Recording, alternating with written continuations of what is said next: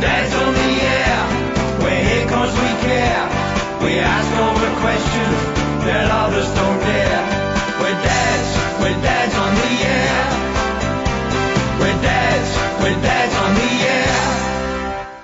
And welcome back to Dads on the Air, coming to you around Australia on the Community Radio Network. In this program, we bring you informing and entertaining conversations with a wide range of interesting people on topics of fatherhood, family and parenting, men's and boys' issues, and more. Hi, I'm Bill Cable, and our special guest today is Sean Turnell. Sean is an honorary professor of economics at Macquarie Uni. In 2009, he published an influential book on Myanmar's financial system called Fiery Dragons, and this made him an internationally recognised expert and one of the lady Aung San Suu Kyi's most trusted advisors. He was arrested in February 2021 following a military coup and imprisoned for 650 days. Sean has released a book on his experiences called An Unlikely Prisoner. Sean, it's 1 year later, and so not only welcome back to Australia, but welcome to Dads on the Air. Thank you so much, Phil. It's a great pleasure to be on Dads on the Air. Thank you. Well, you invested 30 years of your life in Myanmar trying to improve the lives of the people there. Then you spent those 650 days in some of Asia's worst jails. Has this changed how you look at the world?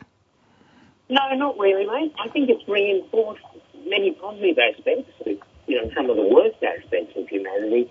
I also came across some of the best aspects too.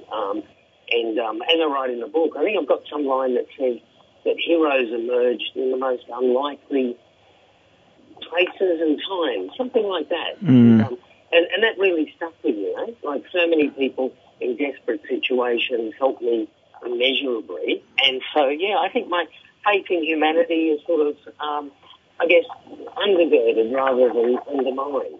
I'm amazed that you've come through, seemingly unscathed. I'm sure there are some mental demons that you're still fighting, but physically, after all that time on a terrible food, terrible conditions, everything else, it's I think you must have a strong constitution, I think. Well, I think so, mate. But I think also just coming back home. I think we must never underestimate the extraordinary country we live in, and I mean, I'm sure you don't, and the listeners don't, but I guess it was a reminder of me, a reminder to me, rather. And so in the year I've gone back, my wife and I have just spent our time just enjoying Sydney and the life more broadly in Australia, and I think that's a really strong part of it. I think we most of us have a great lifestyle here. The country is soundly run, apart from the, issues around the edges here and there. And so I think that's been part of it as well. Myanmar was once seen as joining the economic tigers of Asia. Do you think that's still a chance? No, unfortunately for the foreseeable future, I think it's not. So Myanmar missed the whole story of the China economies, that we've come to know about and took place in Vietnam and China and Taiwan and all those other countries.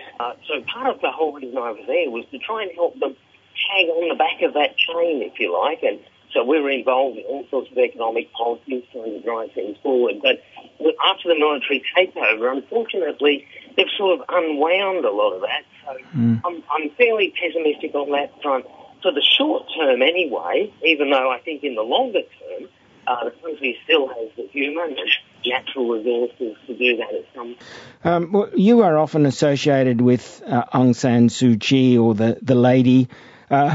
Is she as saintly and attractive as she certainly appears from a distance?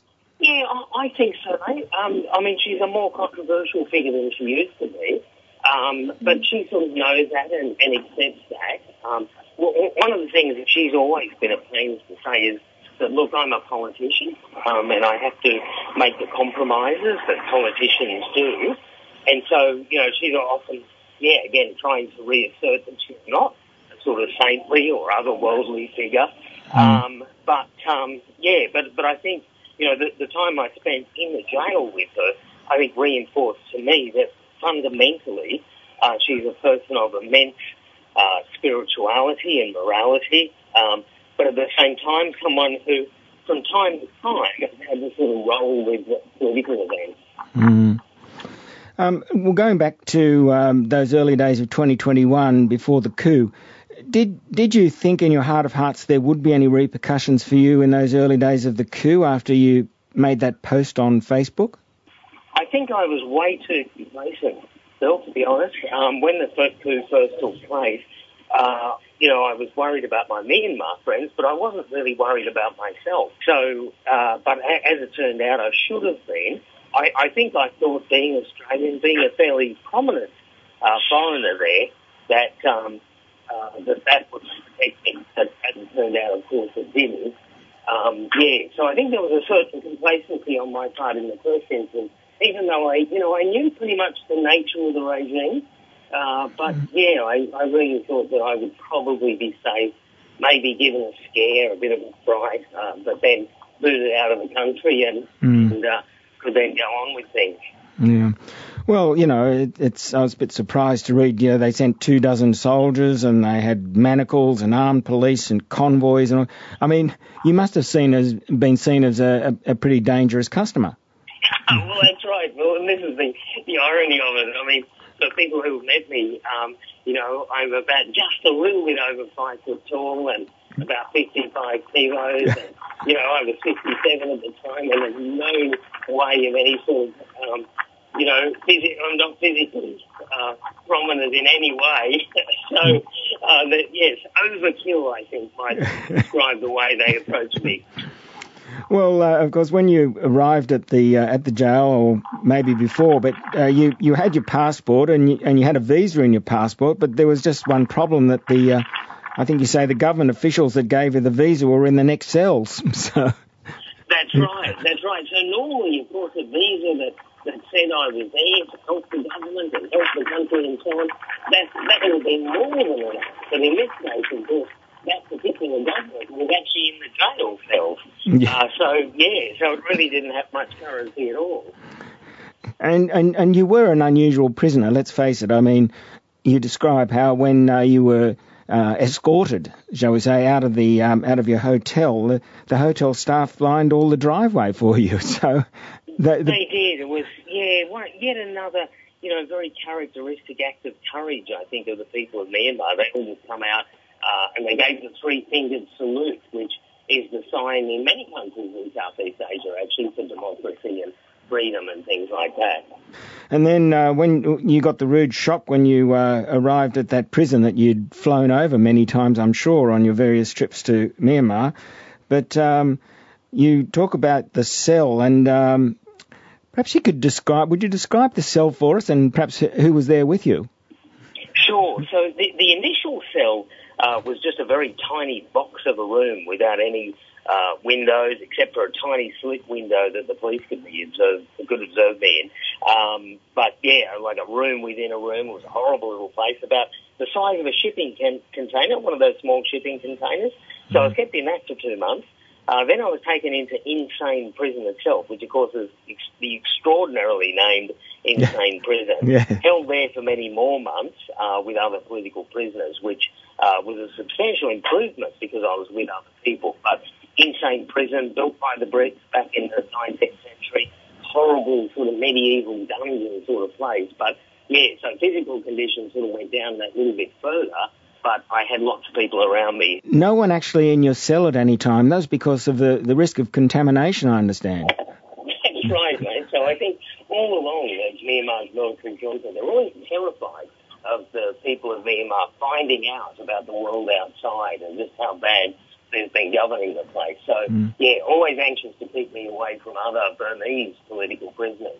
But yes, you talk about there was one other creature, at least, in your cell, which gives most people the horrors. A rat the size of a cat, I think you describe it. Absolutely. Well, and I know that, a little bit like fishermen and fish, I know these things are exaggerated, but this thing was enormous, and it was a really ugly-looking rat.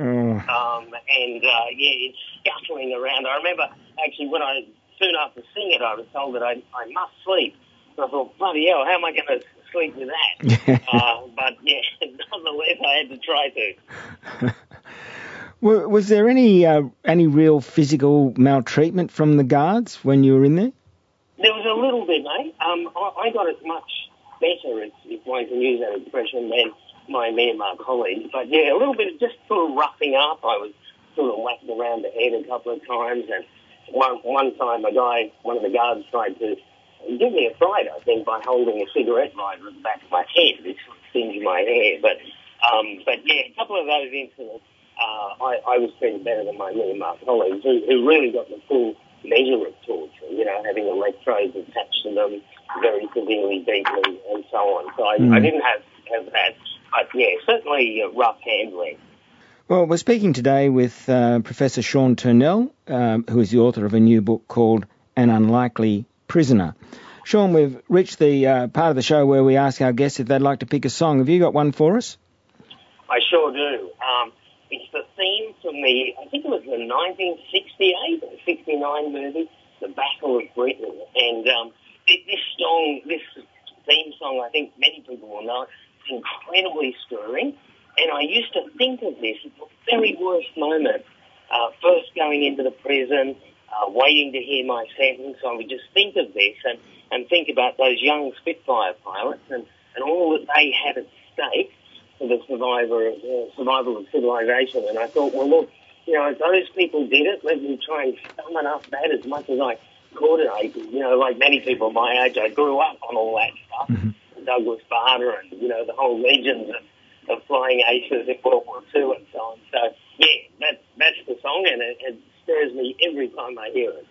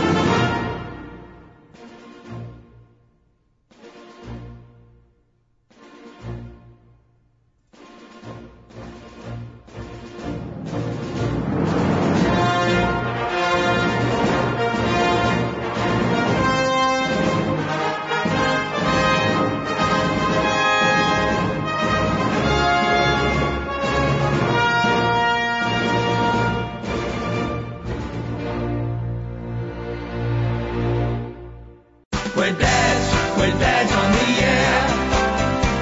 We're dads on the air. And that was the theme song from the soundtrack of the Battle of Britain, as specially chosen for us today by our guest, Professor Sean Turnell.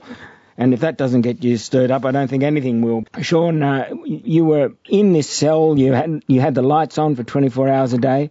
How did you manage to keep together mentally and physically over such a long time? So I think that the basic thing was physical activity. And I think this reaches just into the sort of basic part of our brain that I think whenever sort of sentient thinking beings are in prison, the first thing you want to do is move and to pace. And so I would do that. I would pace from one end of the cell to the other, and I would count. And I think, apart from anything else, it gave me something to do and stopped me thinking about my predicament. So in some ways it's a sort of strategy to not think, because I was also in an environment where thinking actually didn't help me, because the whole story was completely irrational. So it's not like I could sort of argue my way out of it. In fact, that turned out to be a problem if I did try to do that. So that was the first strategy.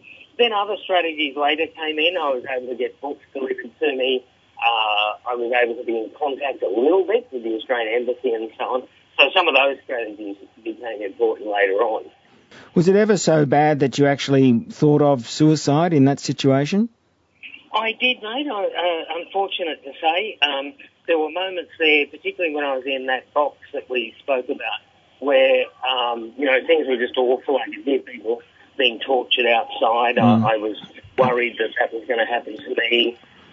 Things were all lawless. The country was rapidly descending into conflict, and I could hear explosions and gunshots outside, and I just thought, I'm not going to get out of this. So there were moments of it. I should say that, there's a couple of things that stopped me. I thought I can't do that to my wife and daughter and family and friends and all those rooting for me. So that was probably most important. But there are also some practical things that there was nothing actually to do it with. This was an empty box, and there was nothing to sort of hang myself with or anything like that. But I don't think I would have done it anyway, to be honest, because, again, that sort of overwhelming responsibility I felt for my wife and family particularly, that, so I pushed the idea down. Yeah. Were there any ways that you could assert any control, over your situation with the Guards, say? A little bit, mate.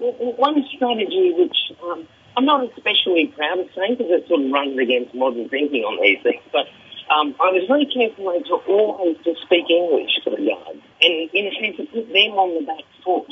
And so I'm not particularly proud of it because obviously I'm in a different country and all that, but when you're in that sort of situation, you can look for anything you can to sort of redress the power imbalance. So by talking then, if they wanted to order me around to use English, it sort of just gave me just a tiny little bit of power back, because in a country like Myanmar, English is seen very much as the language of modernity and prosperity and freedom and all that. And so by forcing them, in a sense, to use that, I was sort of pulling them a little bit back onto my turf. Well, I imagine you were always going to be treated a bit differently. I mean, being a Westerner for a start, but even before your arrest, you were heading towards being something of a rock star economist, I understand. You had thousands of people coming to hear you talk, and you must have been very well known in Myanmar. I was, right? And I think that, again, goes to the heart of Paul Myanmar's history, because it had been isolated by the military for decades, and so whenever there was any sort of attention or international help, you would get a really positive response. And I think it also highlights just the incredible hunger in Myanmar for change. The young people of that country, but all the people, but especially the young people, are so impressive. And, it was just a joy to work with them. And I think this is why, it just sort of adds an extra element of tragedy to the coup and what the military is doing there, because, this is a country with just so much potential and just squandered decade after decade. Look, something I've always been a bit unclear on, is the country called Myanmar or Burma? Great question, eh? In Burmese, it's actually the same name, where Burma sort of comes from Burma, and it sort of sounds, it's how the British thought people were responding. So it doesn't really matter which one is used. This used to be a very controversial issue where people who were pro-freedom and pro-Aung San Suu Kyi would use the old name of Burma and the military would use Myanmar. Then when Suu Kyi came into office in 2016, she sort of said, look, it doesn't really matter. Whatever name is fine. It's all got the same roots anyway. So people these days use it pretty much interchangeably. So it used to be very politically, but these days either is usable. Yeah, it's interesting because the Burmese name, sort of hung around a bit, even though it probably is a reminder of colonial days. But I have noticed it seems a bit interchangeable. But it's interesting just on that too. Well, the whole colonial overhang, I think, in Burma is much less fraught than it is in many other countries. And in fact, many of the Burmese people I know actually very often say things like, oh, gee, things were so much better when we were part of the British Empire. So I'm not supporting that necessarily, but just to make that point that the legacy of empire is much less negative to most people in Myanmar than the legacy of the military regimes that have come up since. Now, you mentioned a little earlier about, keeping your sanity and how you would ask for books, and but there was a little bit of resistance. I like the story where the guard said, but he already has a book. Yes, indeed. I thought that illustrated so much that for the prison guards, the the idea that a book was just a commodity, and you only really needed one. Yeah. But I've had a incredible hunger for books, and luckily I had my wife and via the Australian Embassy and so on to supply me with other books. And Sean, you tell a story against yourself, which I liked, which was that, there must have been quite a bit of interaction with the guards, but I understand you showed the guard a photo of your wife, Ha. Is that how you pronounce it, Ha? That's right, mate. Yep. Ha. And the guard's response was, she's with him? Yeah, that's right.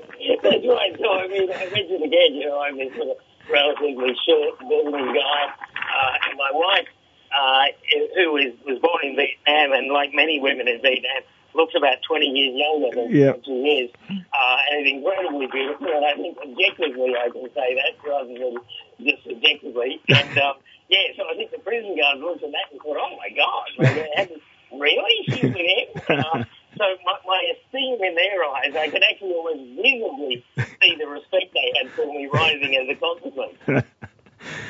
Yeah, and then against that, you talk about the silly bureaucracy. We have enough of that here, but it takes it up to a new level. You mentioned about the chair with no armrests, and that they insisted on, and I think they told you at one stage to stop whistling. It's That's right, mate. This is not only a military state, there's sort of licensed Raj on top of it. So, just any number of absurdities would come my way. I'd asked for a plastic chair, and they finally agreed after months of sort of negotiation. But said you couldn't have any armrests, and I had no idea why that was the case. But then when it finally did arrive, the absurdity was that it had armrests, which just ridiculous, mate. And then an injunction to stop whistling. That this prison was not for people to whistle in. I'm an unstoppable whistler, so it doesn't really make any difference. Well, against all that, it must have been really difficult to deal with when you got that false alarm on your release. Not only you, but your wife, your family, everyone must have been lifted and then dropped like a sack of potatoes. Must have been very difficult to deal with. It was one of the more bizarre moments, when about a year in, President Hun Sen of Cambodia announced to the world that I'd been released, which of course was no such thing, but I'll never forget the guard coming up and saying to me, "Oh, Sean, apparently you're free." And I said, "Well, apparently I'm not." But it was a very strange, surreal and disappointing moment. Did you think at that stage that you would ever be released, or were you sort of resigning yourself to the rest of your life in a Myanmar prison? At that point, I was still hopeful, mate, but as time went on, my hopes were really receding. Especially just towards the end, I think that was when my hopes hit rock bottom. So the release, when it happened, was a complete surprise, and a very joyous surprise, obviously. But I think over time, mate, my expectations of being released just went down and down. So you finally got that news on the 17th of November 2022. As you say, it just came out of the blue, where a guard came and said, you're going, pack up your things. How did you feel when you suddenly found you had 10 minutes to get out of your home for 650 days? The truth of it was, mate, this day that I'd waited nearly 2 years for, I didn't know what to do. I was sort of dumbstruck, and I said to him, "Look, please tell me you're not kidding." That was the first thing I said.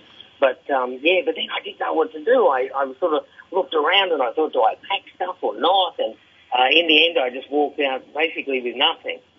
Oh, well, you walked. That was the main thing. But now, then you said you were pardoned by the junta, but is that pardon now revoked? It is, yeah. So the junta are not used to people disobeying them. So when I got back to all people speaking out, so when I got back to Australia and just reported, the treatment of my Burmese colleagues, they were very annoyed and withdrew the pardon. So, an extraordinary thing. I'm not quite sure what they expected me to say. But what I did say just discombobulated them completely. Yeah. Well, I mean, that gives me some concern because I think you mentioned such a thing as a red notice. I think Peter Grest has got a similar thing. So that means that some countries you really take a risk on going into now, wouldn't you? That's right, Bill. It's really extraordinary, actually, about how, I used to think things like Interpol and the like were only about catching international narcotics traffickers and things like that. But they're actually used against all sorts of dissidents, against, some really bad regimes. So, yeah, it's a really disappointing thing. That might be there for a while until the day comes when the military junta is getting back to being a military and not a government, I hope. That's right, mate. And certainly recent developments, literally in the last few days, sort of suggests that the regime might be starting to fail now. So, so we're very hopeful just at this moment. Look, on that hopeful note, we've unfortunately run out of time today, but I strongly recommend people have a look at this new book by our guest, Sean Turnell. It's called An Unlikely Prisoner, and it's full of the most amazing stories, and you'll have a lot of admiration for our guest when you finish reading this book, I promise you. So, it just reminds me, Sean, I know that lots and lots of people were hoping to talk to you, and we are very grateful that you chose Dads on the Air. So thank you very much for being a guest. Well, thank you so much, Bill. And if I could use your platform, mate, just to thank all the listeners, because people from Australia, I mean, I've mentioned the Burmese people supporting me, but it's people of Australia as well, and I knew that throughout. And I'm, just eternally grateful. Well, don't forget, we'd love to hear from our listeners. If you've got any comment on this show or any of our shows, go to our website, dadsontheair.com.au, send us an email and we'll be in touch. If you'd like to listen to this show again or any of our shows, go to your favourite podcast app or our website, dadsontheair.com.au, or follow us on Facebook or Twitter. And we'll be back next week with another show on Dads on the Air.